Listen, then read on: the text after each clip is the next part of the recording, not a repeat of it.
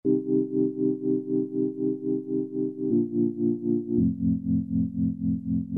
guys, Danny here from Courier. On the Courier Weekly podcast, you hear me interviewing business owners and experts all over the world to find out what makes them tick and how they deal with everyday challenges. Well, we've just launched a really cool new show called Workshop. It's all about cracking open and explaining business concepts and teaching super practical lessons. The first episode was all about the wonders of debt financing, and our second one was about nailing your brand's tone of voice. You could subscribe to the show by searching for Courier Workshop, but we thought you might want to hear a bit of what you're missing out on. So here's our take on tone of voice, hosted by Courier's Amir Jiwa and Duncan Griffiths-Nakanishi.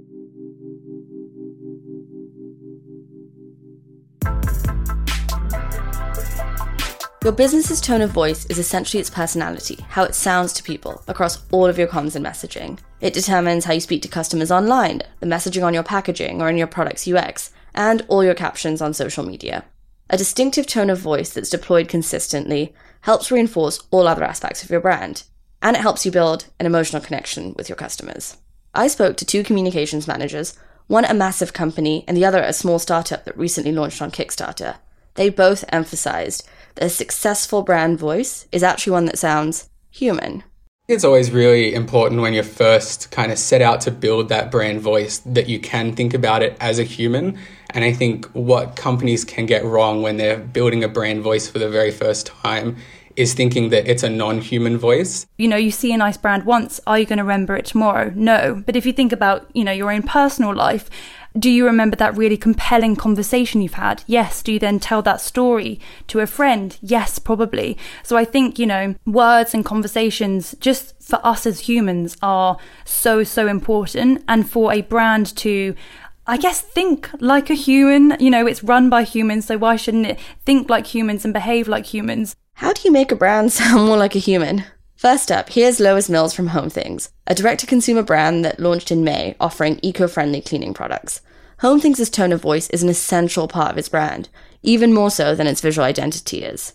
When we started Home Things, I would say we definitely kind of over-indexed maybe on, our tone of voice and our brand story and really put all of our weight behind getting that right first. I think any brand can look good, especially now we live in such a visual world. Everyone's on Instagram. People go to brand agencies and say, I want it to be Instagrammable. That's fine. But I think, you have to have that rooted in something, because otherwise you have a brand that ultimately is a little bit vacuous and a little bit empty and, can't hang its hat on anything.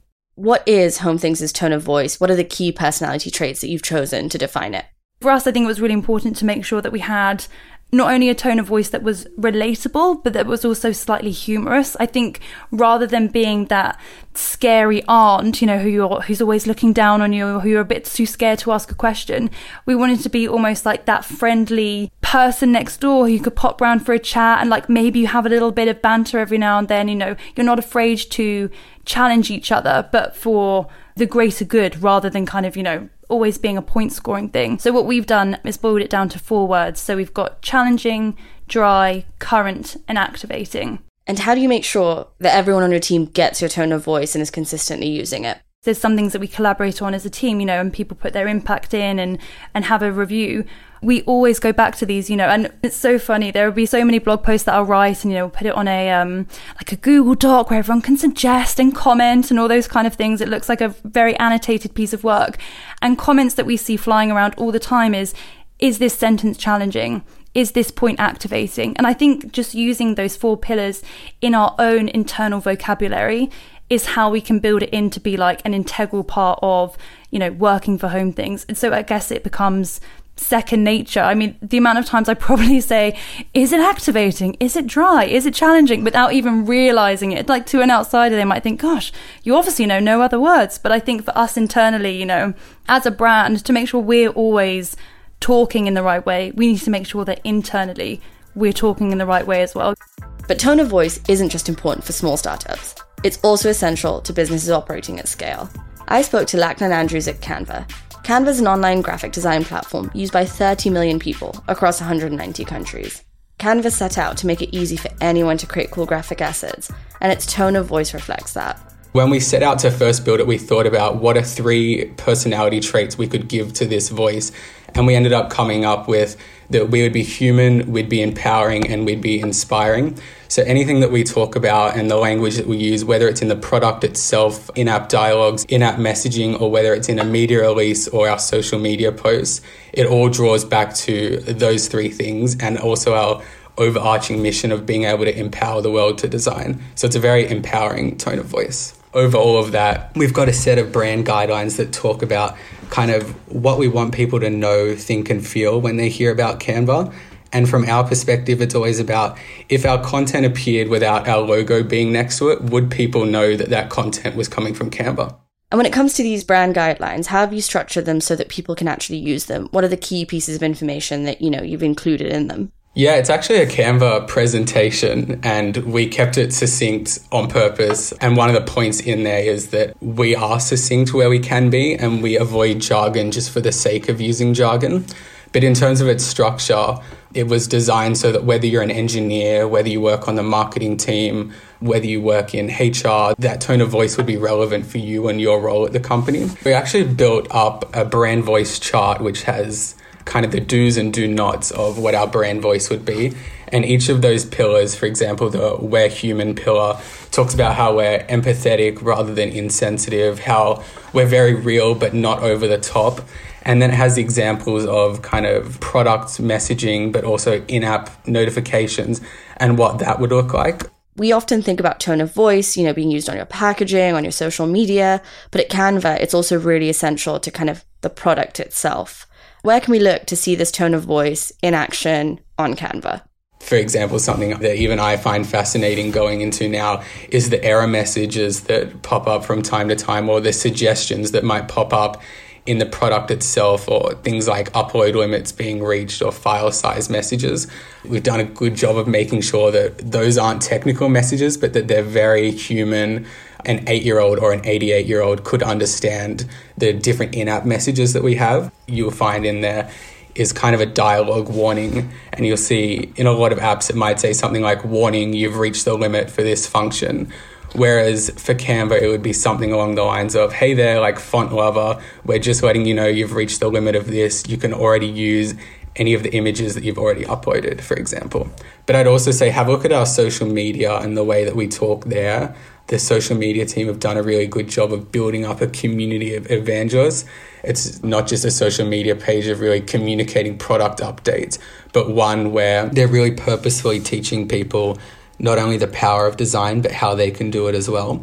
So yeah, I think 2 really good places to have a look at what our tone of voice looks like would be the product itself, but also things like our social media.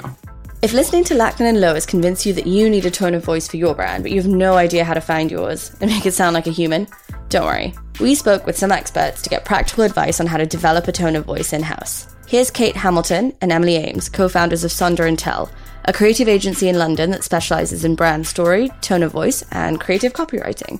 So to kick things off, what is a tone of voice? Why do brands need one? Tone of voice is kind of this written expression of your personality and a written expression of your brand values, but it's also a really strong way to kind of stand out in a crowded market. And I think especially for startups, crafting that voice and that personality that stays consistent. I think consistency is basically the biggest thing that we have to sell with tone of voice, because it's so crucial as you start building up an audience and as you start kind of sending emails, sending more newsletters, all of that stuff. If you don't have a consistent tone of voice, people aren't going to trust you as a brand. And then I think the other side of it is when people have invested loads of money in design and logos and have gone through all of these amazing workshops to kind of figure out what their design is and what colors represent their brand, to then not invest in doing your tone of voice, either from a time perspective or from a money perspective, it's really cutting yourself short, because words are everywhere with your brand. And if you kind of have this beautiful website, but the words fall short, you're not putting in as much as you could for your brand. Often when people are thinking of brands with a tone of voice, they think of ones that, have a really funny tone of voice or a playful one. Can you give an example and kind of break it down of a brand with a more understated or grown-up tone of voice, so our listeners can kind of hear how one of those come to life? I think there is this tendency to think that like with a tone of voice, you need to be witty or playful. And I think the Oatleys of the world, and obviously Innocent, have kind of made that the go-to. But someone like Sonos, tagline, a better way to listen. They always talk to their customer. So like on their playlist, they say, soak up a unique blend of dreamy, psychedelic indie pop inspired by the sunshine and fog of Southern California. So it's just very descriptive and it's a bit sensory, obviously, because they're a music brand, but it talks to the customer. So it's like start your sound system, answer a few questions to find your next speaker. And I think those brands that just consistently talk to their target audience and make the customer the hero of all their communications, those kind of people, it's not an intimidating tone of voice. It's just super consistent. Okay, we're sold. Every single brand needs a tone of voice and personality, but how do they actually develop one?